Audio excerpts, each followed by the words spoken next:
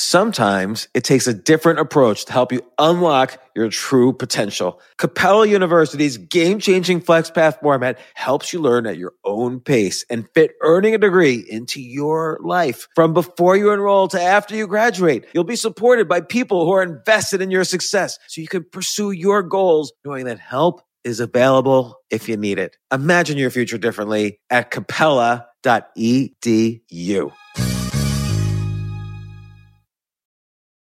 When it comes to buying your first home, everyone has questions. Can we even afford to buy a house right now? Well, I need to negotiate. How do I even negotiate? Luckily, a RE/MAX agent has answers. Hey, Brian, those are really good questions. They are? Thanks. It's my first time buying. I work with first-time buyers all the time. I got you.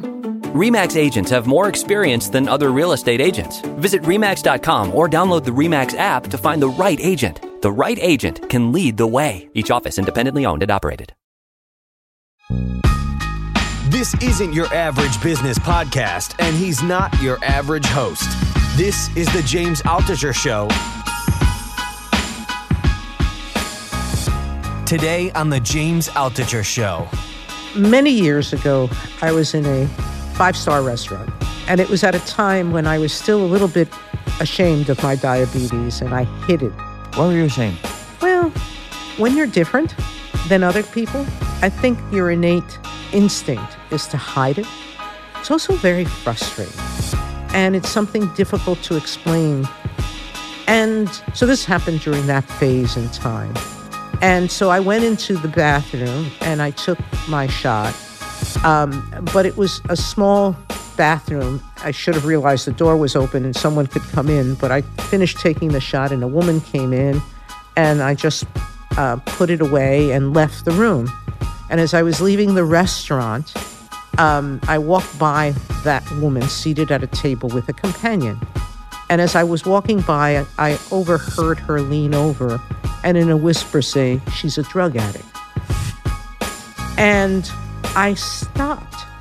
And I know that I must have turned red. And at first I was ashamed, and then I got angry. I walked back to her and I said, "I'm not a drug addict. I'm a diabetic. And that medicine saves my life each day. Why do you make such horrible assumptions about people? If you don't know something, ask about it. Don't assume that people are evil just because your mind is." And I walked away. That moment has stayed with me my entire life. I feel like there's something in there. There's some magic you just did when you told that story as concisely as you did. I'm almost crying listening to you say it. And I think, again, there's an ability to kind of reach highs and lows while telling a story and making a point. That's so important for a lawyer, a judge, any communicator. I mean, if you were to give one piece of advice on communication and influence, I feel like there's something in there.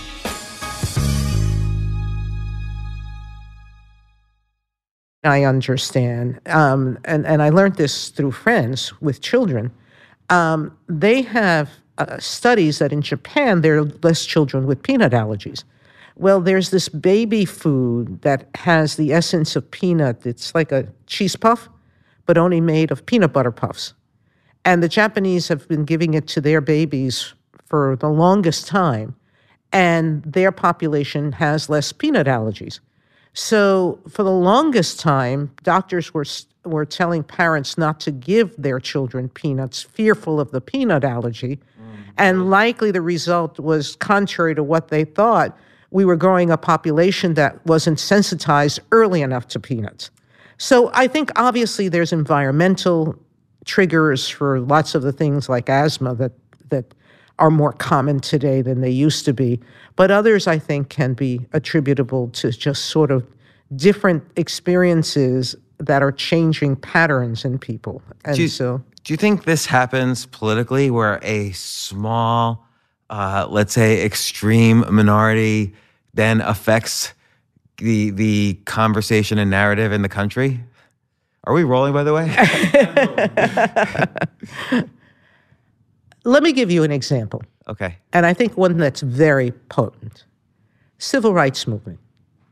That was led by essentially a minority. There were non-minorities who joined in and were great advocates of the civil rights movement. But it was a minority, just like with women's suffrage. It was a minority of women who spoke up and who beat the drums. And over time, their groups grew larger and more people signed on. Now, that change in attitude, didn't happen overnight, but it started with a small group. How do you think that made it grow? And the reality is, however, as large as you may make it, you may not always have unanimity. We're finding out that certain civil rights issues are not as important to some people as to others. That probably hasn't changed in history. That probably has existed for the longest time. But groups grow in strength they has to start somewhere, and I think they grow in small numbers. Do you think a tiny group is successful because of a single leader? So there's like there's scientific evidence that shows when a scientific discovery is made, usually one person gets the credit no matter how many people worked on it. Do you think the same thing happens with a political movement like civil rights or women's suffrage? Well, yes. I mean, Martin Luther King was the epitome of the civil rights movement in the 1950s and 60s. But Thurgood Marshall was also a leader in the legal profession in that movement. I do think that every movement needs someone to galvanize the cause and to give it a face, and someone that people can follow. So I think it's important to have a voice. But it's also very important for people involved to understand it's never one person's project. It's always a conglomerate of different people doing different things that bring around change, meaningful change. I agree with that. And it's the same thing in even if someone's a great baseball player, they still need a good team around them. But I wonder you can't build a team on one guy. You can build the foundation of a team around one person. Right. But you need all the other key players that contribute as well. So, you mentioned having a strong voice, and in your book, so let me just... Let's start from the beginning. Let's back up for a second. So I'm really honored to have, and I'll do another intro later, but I'm really honored to have Justice Sonia Sotomayor on the podcast. This is an incredible honor for me. We're here at the Supreme Court. Welcome to the show. And we're going to talk about her upcoming book, Just Ask, Be Different, Be Brave, Be You. I also highly recommend her other books. There's a book, it's kind of, would you say this is middle school, high school? It's middle school book. It's intended for 4th to 8th grade. I actually think kids between 4th grade and 10th grade could easily read it and enjoy it. And podcasters preparing for Justice Sotomayor. This is a fast read, the middle school book. The Beloved World of Sonia Sotomayor. And then you also have a children's book, Turning Pages, My Young Life reader's Story. book. Yes, it's both excellent. Your story is so inspirational on so many levels. But one thing you mentioned reminds me of your autobiography. You talked about having a strong voice, a person having a strong voice. And you mentioned when you first began as a lawyer, you were having, I think it was maybe you were a student, you were having trouble presenting a case, and you realized when you stepped back that you didn't have a solid, and maybe I'm just my own interpretation, you didn't have a solid vision of the case, of how you thought. And it was by piecing together a vision or a voice about how you felt about an issue that allowed you to drive the way you would present a case. You may be confusing two different stories, okay. but because it was when I was a student and I was first writing papers. There's one story about that where it was a history exam, midterm exam, and I was given a question, and I answered it basically throwing in all but the kitchen sink and facts that I had learned that semester. And the professor, when I went to speak to her and ask her why I had scored so poorly on the exam, said to me, because you don't have a unifying theme.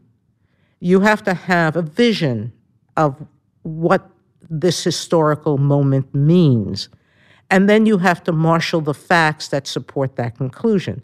To the extent there are contrary facts, you have to deal with them, but you have to have that unifying theme. Well, I had done that in debate club. And once she said that to me, I said, oh, this is just a written debate speech. So that was sort of easier for me to master, the idea that we organize our lives around themes, around understandings that we develop about people and about living. And we respond to that theme in carrying out the rest of our life. I bet that and at some point I will, James, read your book, that I'm going to find the themes of your book and be able to synthesize them into probably a telegraph's worth of information. What's this book about? Maybe you can tell me already. But the point is that was a powerful lesson for me, which is when you speak, have a point.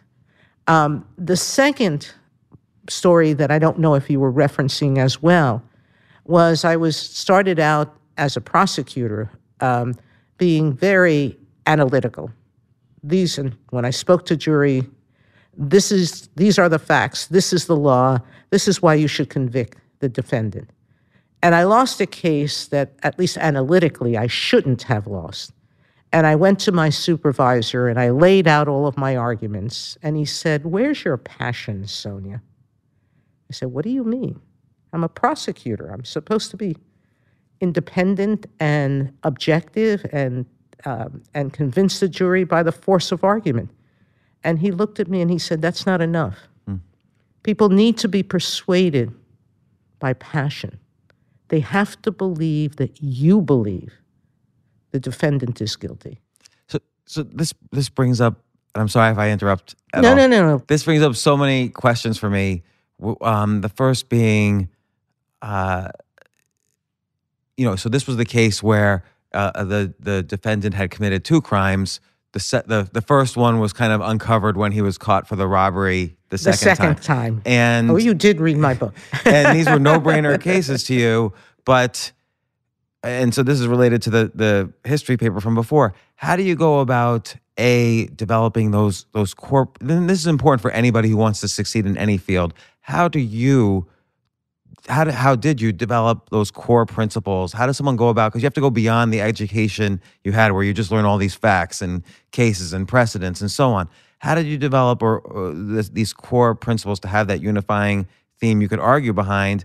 And then part two, which I'll follow up, which is, then learning the kind of meta level of being a lawyer, which is speaking to the jury and all the skills to send that passion to the jury so they know how you really feel.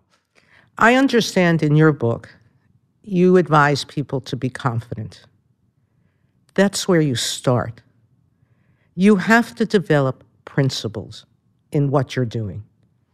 There has to be a sense of integrity in what you do. And what does that mean? Because people with integrity could believe opposite things. Absolutely. But you have to believe. Meaning you have to believe in what you think is the right thing. Now, you're right. Different people have different measures of what's right, or even what's important or not important. But whatever you choose has to be something that deep in your heart moves you. Because you can't move another person unless you're moved. And you can't move them unless they can see that this is important to you and that it's meaningful. And once you can define that helps you develop the theme around which you can, and I don't want to make it sound like I'm a door-to-door salesman, okay? But you are selling something. Every time you write something, every time you publicly speak, you're taking a position on something. And it should be on something that's important to you and meaningful to you. And you should be able to articulate the why of it. And the greatest measure of success to me is when a person disagrees with me, but still does so respectfully because they can see my passion and understand that it's something that they need to deal with rather than dismiss out of hand. Do you feel this guided your career, like kind of constantly seeking this why as you became, from assistant DA to judge to higher up judge to Without Supreme Court question. justice? Even when it was in private practice, I was completely upfront with my clients. And you didn't take on criminal cases as a result. Well, I don't know if as a result. I think I had enough in criminal law as an assistant district attorney. And I moved into civil practice to learn a different practice area and to understand a different kind of law. But my firm didn't do criminal law, so I didn't have an opportunity to practice it. But within my cases, it didn't mean that if I thought someone had done something, I didn't defend them. But I would be brutally honest with them and very direct, always nicely. But I would say what you did is not something that the law might accept. And I would always explain why. And I would always explain what the probabilities, possibilities of winning were, and then give them the choice. I would tell them I would put on the best defense possible, and I always did. But they always understood what their chances were. And I would counsel settlement when it was in their best interest. I still remember one case that I lost.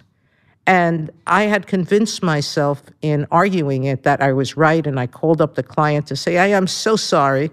I feel badly you lost, but this is what the judge said. And the businessman pauses and said, but Sonia, you told me this in the beginning. I have your letter. You told me this was going to happen.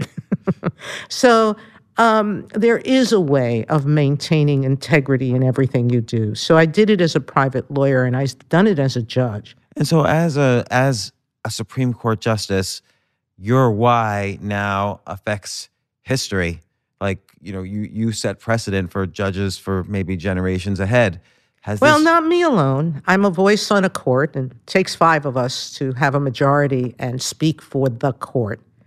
But I am a voice in that decision-making. And whether you're right, whether I'm part of the majority or I'm part of a dissent, both of them live on and can influence people's thinking over time. And has this changed your why in terms of the seriousness of it, in terms of your, coming up with a unified view, not only of a case or a region, but now you're thinking of the Constitution and the country? Well, Sandra Day O'Connor once said that no judge wants to be arbitrary and capricious. It doesn't feel good. People think sometimes that judges like playing God. We really don't. It's a very uncomfortable feeling to every judge. And judges know when they're being inconsistent or when they're drawn to inconsistency. And as a result, for most of us, it's important to have a view of the law that you apply consistently. Otherwise, you're going to frighten yourself with your sense of, I am playing God. I'm not being driven by one principle. I'm being driven by what I feel is right or wrong. And that kind of moral choice judges should not be making. Do you feel you've ever been inconsistent? Or what's an example where you might have been? Well, no, because what ends up happening is you either believe that an earlier position was wrong and you fess up to it and say, I was wrong, or you say, I was right, and continue down that path. But there was a recent case, not a terribly interesting case, where I had taken an earlier position on the court, and the issue came back again.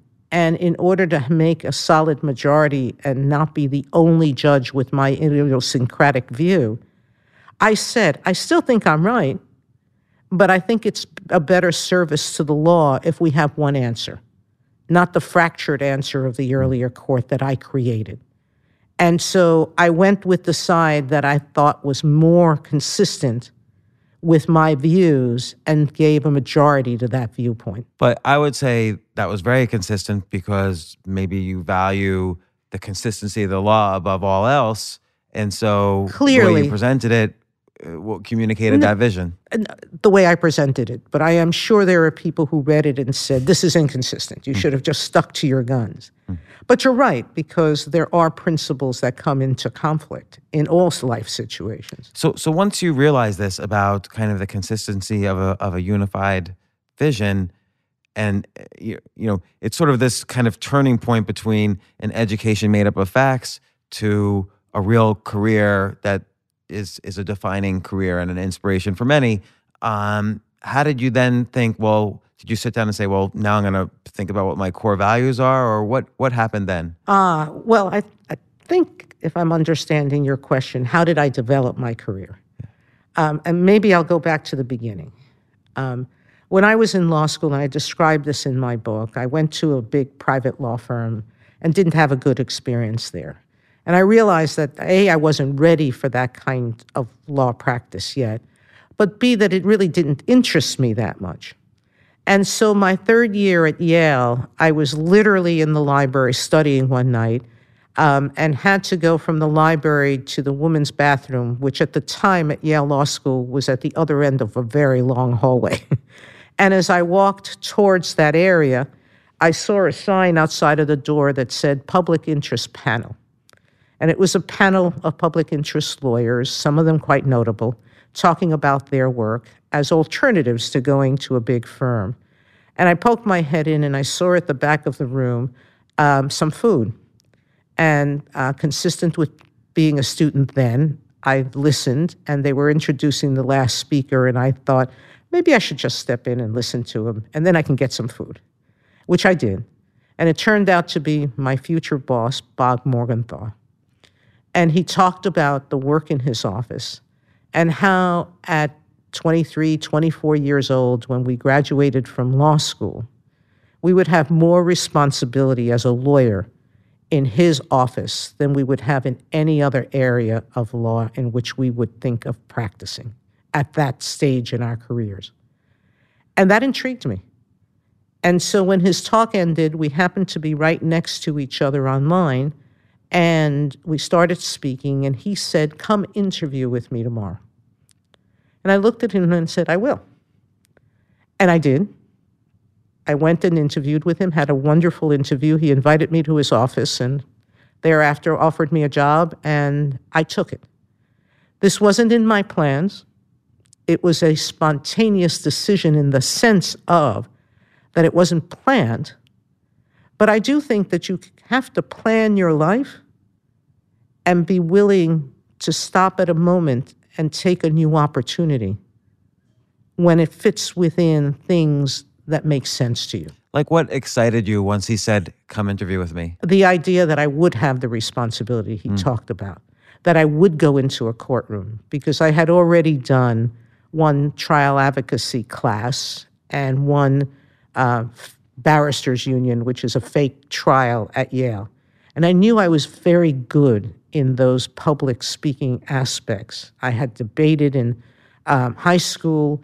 I'd done a fair amount of public speaking in my life and really enjoyed that aspect of things being quick and quick-fired and things being fast-paced. It's much suited to my personality. And I had gone to walk around the DA's office and realized this could be exciting work. And I took it. But so that moment, not planned, but understood in terms of what I was good at, that it presented an alternative that I should take. And so what's interesting too is obviously you were very good at what you were doing. And there were probably many good people at Yale studying law. And let's say you were even the best. We don't know, but let's say you were. Part of it too is taking advantage of opportunities. You met somebody on a line and took advantage not of luck because you availed yourself of the opportunity to go to this public interest luncheon. You were standing on line with somebody. You said yes. But there's always a combination of being good and networking with good people. And I noticed throughout your career, there's always people who you can go to for advice, you can go to for networking. That seems always critically important. You have to select those. You have to look for them. And you have to pay attention when you're doing them. How do you do that? How do you do that? You go into your workplace, you look at the people around you, and you say, who do I admire and why? What are they doing that I'm not sure how to do, but they're doing it well, and I'd like to learn how to do that? And then you go and you volunteer to work for them. And it means extra work. It means that you do what they're assigning you and everybody else is giving you. But you go and seek that person out. And even if you have to work later hours and longer hours, you do it to impress them. in short order, and it's happened throughout my career, they'll take you over. They'll want to work with you more because if you're useful and helpful to them, they're going to want to work more with you. And that's what's happened throughout my career. So in every setting I've gone to, I've looked for mentors who I think possess skills I don't, and skills I want to learn. And I seek them out to, A, learn them, but B, to practice with their kind of integrity and professionalism. Because it's not something that comes to anyone innately. It's something you learn. And so you have to pick people that are valuable to you in the sense of being good people doing good work. Do you ever feel there was someone you really admired and wanted to work with, but you didn't get the chance, or they said no, or you had to diversify who you were working with? Oh, absolutely. I mean, some people are just terribly busy. Some people don't know how to mentor, by the way. Some people are great at what they do, but they're not used to explaining themselves or to helping in a mentoring type of way. And you can look at them and you can see what they're doing and you could try to learn from them, but they're not very good at sharing. There are others who are very good mentors, but the substance is not quite what you expected. But sure, I'm not going to mention them on your podcast. But I wasn't going to ask. No. But there are people that you meet through life and you think, well, this could be interesting, and it turns out not to be. You have to hit some dead ends before you can get on the right path. And you have, it seems like you develop along the way this inner compass so that you can say, oh, it might be interesting to work with a public defender as opposed to a big corporate law firm while I'm still young and learning and so on. But I went with a prosecutor's office, and I went with that one because it was Bob Morgenthau, and he was a legend then and still a legend today. He's retired, nearing 100 years of age, and he's still writing op-ed pieces in the newspapers on important legal questions, like on immigration issues and death penalty issues. To be 98, 99 almost, and he's still doing that kind of work. I picked a man with that sense of integrity and energy and passion about the law that I wanted to emulate. And then I would say there's, the hours component in the sense that, if you work an extra hour a day compared to everyone else, compounding, your skill set every single day, that makes a big difference in a year. I tell every child I come across, you're never successful unless you work hard at it. There's no such thing as instant success. Even the actors and actresses that most people see, they spend years toiling in the pits, learning their craft, being taught not just diction, but poise, being taught how to memorize lines properly, how to deliver them. All of these skills are not skills. No one's born anything. You have to learn them, and you have to practice at doing them before you become great at them. So you've overcome, I don't want to use the word overcome. I don't like that word. You've had many challenges along the way to being a Supreme Court justice. You write about your diabetes you were diagnosed with when you were much younger. This new book that you have coming out, Just Ask, Be Different, Be Brave, Be You. You talk about children with different challenges and different conditions. What does the Just Ask mean in the title?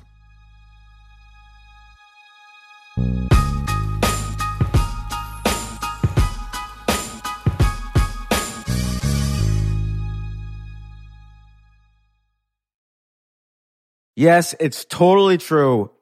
Airbnb has changed my life. If anything, they have made my life so much better. Like, I used to live in Airbnbs. I lived in over 100 or 200 different Airbnbs over a 3-year period, and I loved it. I became a really good guest of Airbnbs, and I got to know lots of hosts. So when I initially owned a house, of course, the first thing I thought was, I'm going to turn my house into an Airbnb because I travel a lot. So why leave my house unused when I can make a side income by letting others Airbnb my house or come to stay in my house as guests? And having my own Airbnb or being a host for Airbnb has allowed me to do just that. And I've met other hosts. I've actually spoken at Airbnb's host conference. I think it was in 2017.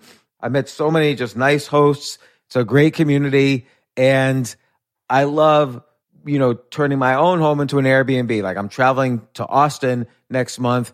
My home's going to be an Airbnb while I'm away, and I'll stay in an Airbnb. I'd rather stay in like a 3-story house Airbnb than in one tiny hotel room in the middle of Austin during South by Southwest. So listen, while you're away, your home could be an Airbnb. Many people host on Airbnb, but there are people who are just letting their house sit empty, who've never thought about it or didn't realize their space could be an Airbnb. Hosting can easily fit into your lifestyle and is a great way to earn some extra money. So if you have a home, but you're not always at home, then you have an Airbnb.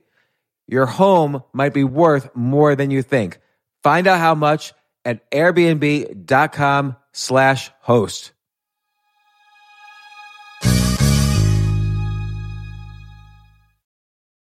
Daylight savings time is starting up again. Okay, podcast is over. That's all you needed to know. But why do we have daylight savings time?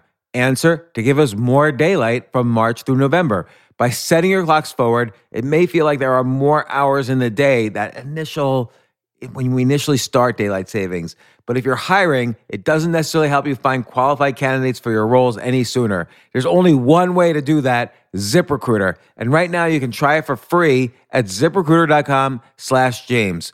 ZipRecruiter works around the clock to find qualified candidates for you. Once you post your job on ZipRecruiter, they send it to 100+ job sites so you reach more of the right people.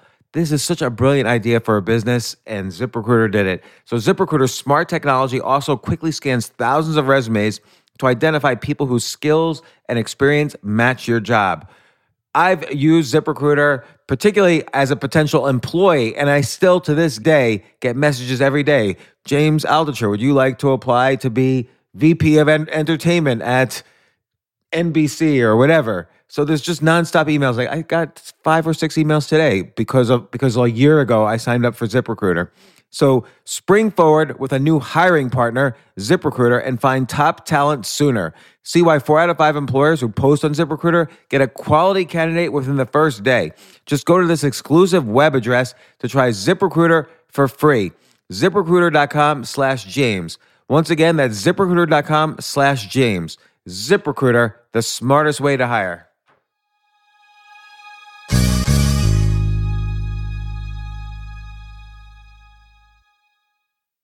Hey, listen, men's health is important. Men act all cocky and like they don't need anything. But the reality is, as you get older, there's some things you need. And it often feels like we're too busy to take care of our health problems. Like I'd rather do anything than go to the doctor or the dentist or the pharmacy or whatever. But now you don't have to waste your time if you use Hims. Hims, H-I-M-S, Hims is changing men's healthcare by providing simple and convenient access to science-backed treatments for erectile dysfunction, hair loss, weight loss, and more. The entire process is 100% online, so you get a new routine of improving your overall health faster. Jay, you listening to all this? Yes, I definitely gonna use Hims from now Not on. that you need it. You're young and healthy. James, I'm 35. You're getting there. You might need it. Who knows? But if prescribed, your medication ships directly to you for free and in discreet packaging. No insurance is needed. You can manage your plan on the Hims app, track progress, and learn more about your conditions and how to treat them from leading medical experts. Start your free online visit today at hims.com/James. Could you imagine that? There's a whole section just with my name on it. hims.com/James. That's how much I am representative of the kind of person who needs Hims. That's hims.com/James for your personalized treatment options. hims.com/James. Prescriptions require an online consultation with a healthcare provider who will determine if appropriate. Restrictions apply. See hims.com/James for details and important safety information. Subscription required. Price varies based on product and subscription plan.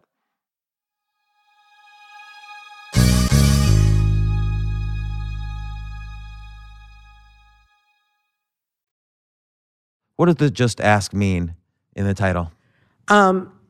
Many years ago, I was in a 5-star restaurant.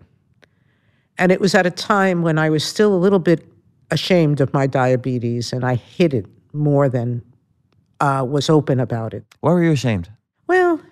when you're different than other people, I think your innate instinct is to hide it. It's also very frustrating. To be playing with a group of kids and all of a sudden your sugar level's lower and you get tired and you're not able to keep up. No, you know it's because of your condition, but it's embarrassing. And it's something difficult to explain to the people around you. And I don't think most children want to be different in those ways, have things that other kids don't have. Some things sometimes people are afraid of are catching, and that's really crazy, but people get afraid of those things. But there was a good period in my life where I was embarrassed about being a diabetic, and I hid it. So this happened during that phase in time. And so I went into the bathroom and I took my shot, but it was a small bathroom and I was actually there alone. I should have realized the door was open and someone could come in, but I finished taking the shot and a woman came in and I just put it away and left the room. As I was leaving the bathroom, I went back to my table, had dinner, and as I was leaving the restaurant, I walked by that woman seated at a table with a companion. And as I was walking by, I overheard her lean over and in a whisper say, "She's a drug addict." And I stopped. And I know that I must have turned red. And at first I was ashamed, and then I got angry. And I walked back to her and I said, "I'm not a drug addict. I'm a diabetic. And that medicine saves my life each day. Why do you make such horrible assumptions about people?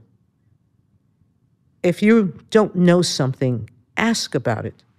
Don't assume that people are evil just because your mind is." And I walked away. That moment has stayed with me my entire life.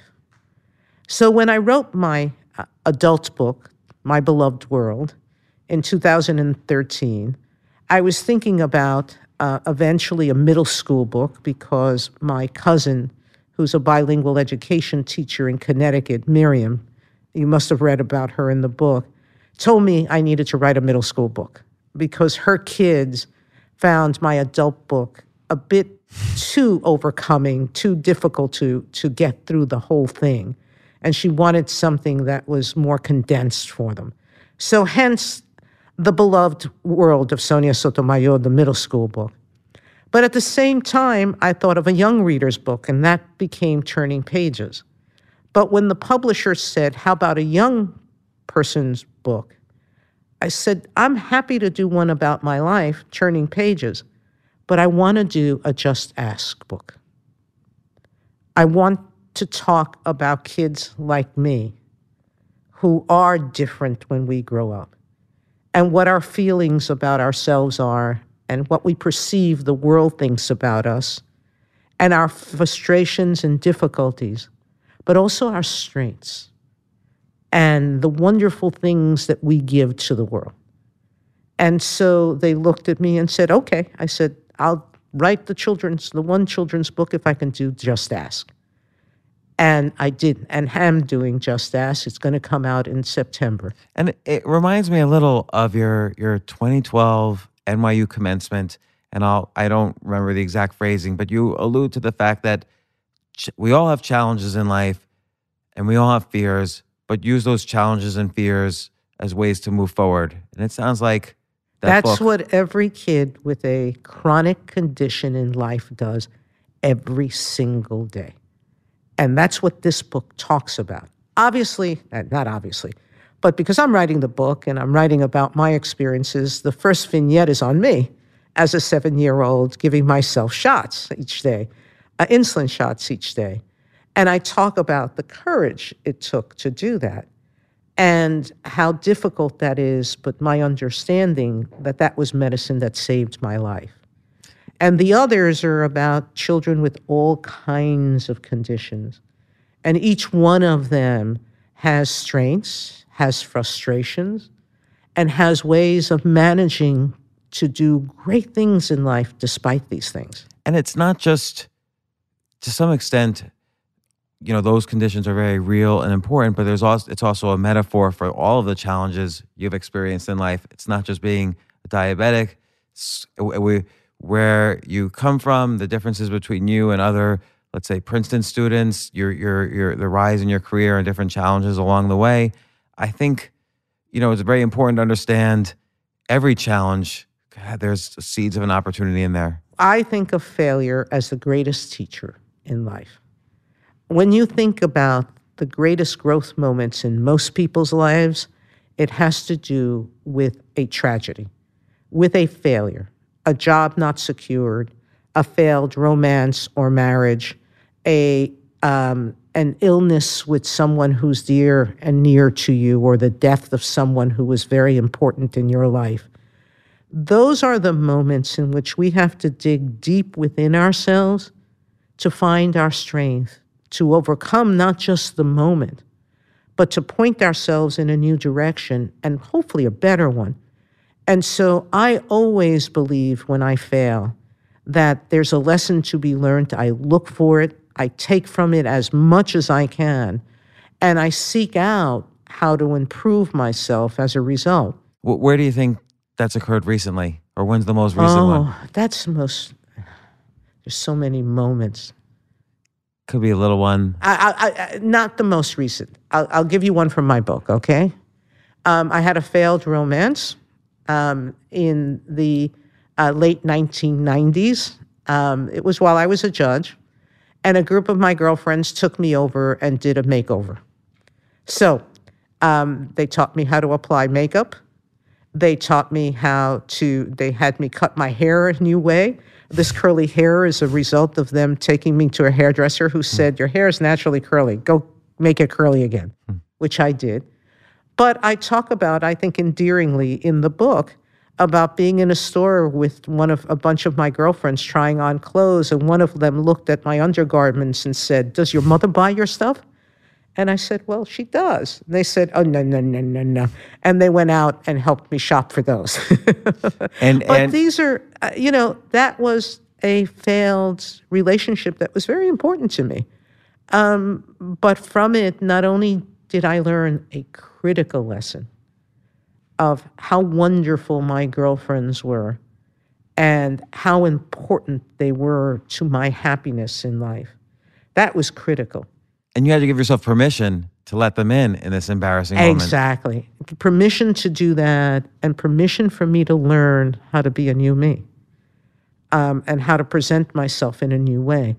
Says it's the just ask also. You had to just ask for help. Exactly. A lot of people can't do. Exactly. And so the just ask, now you know why the just ask title was so important to me. And one more thing to unpack in what you said about your personal experience with the insulin and the restaurant and the woman, the way you conveyed it, the way you told the story, I'm almost crying listening to you say it. Not so much when she says you're a drug addict, because that was a little funny. But when you say to her, this medicine saves my life every day, that's poignant. And I think, again, this it's an ability to kind of reach highs and lows while telling a story and making a point. That's so important for a lawyer, a judge, any communicator. I mean, if you were to give one final piece of advice on communication and influence?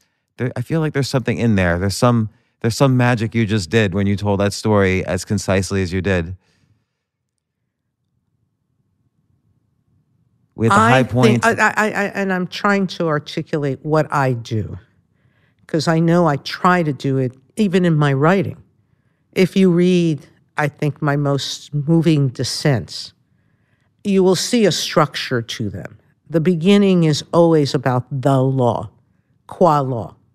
I will take readers always within a theme of whatever it was that the law said and how it developed and why.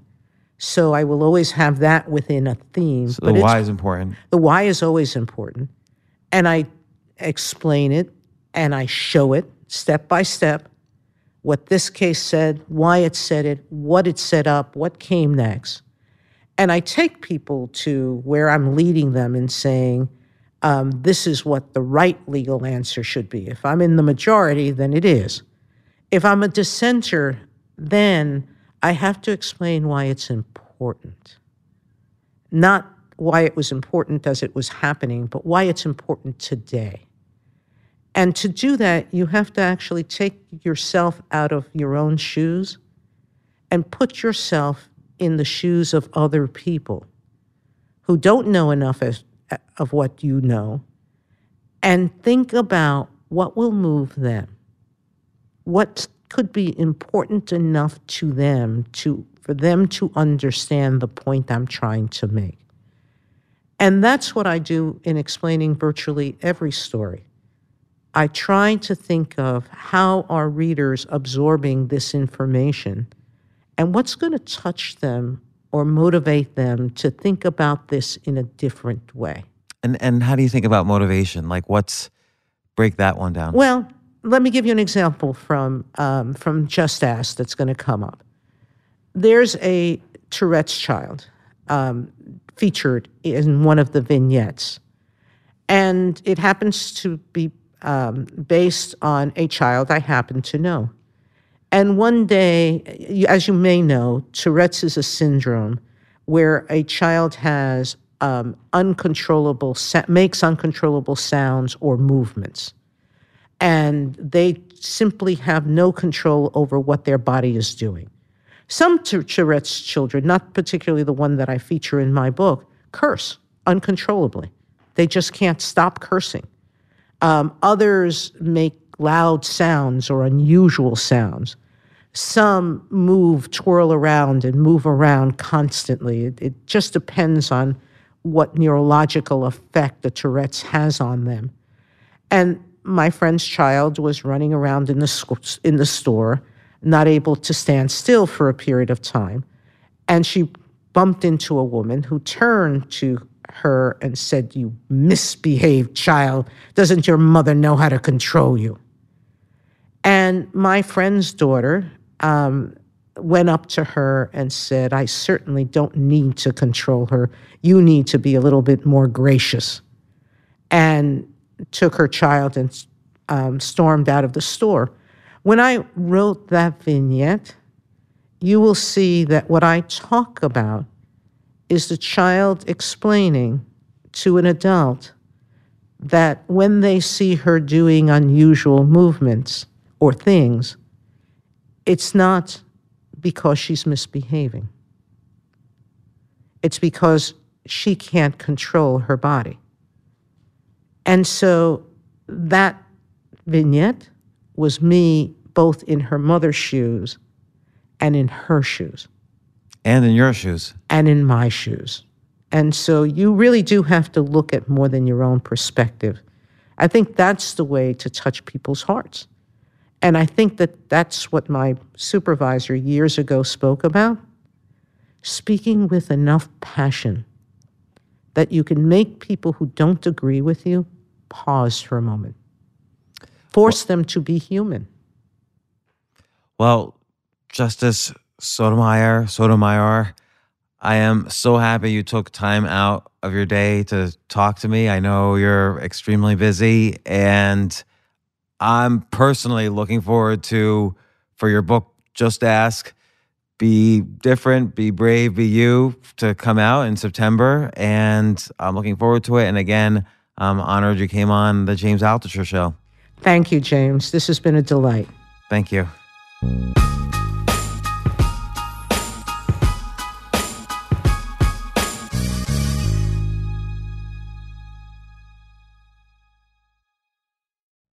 When it comes to listing your home for sale, everyone and their mom has advice. Oh, honey, who's going to want to buy this place? On a cul-de-sac? It's literally a dead end. But for professional advice, a RE/MAX agent actually knows best. Let's start with a neighborhood analysis. I've been seeing lots of buyers looking to move here. RE/MAX is the most trusted name in real estate. Visit RE/MAX.com or download the RE/MAX app to find the right agent. The right agent can lead the way. Based on 2022 BrandSpark American Trust Study. Each office independently owned and operated.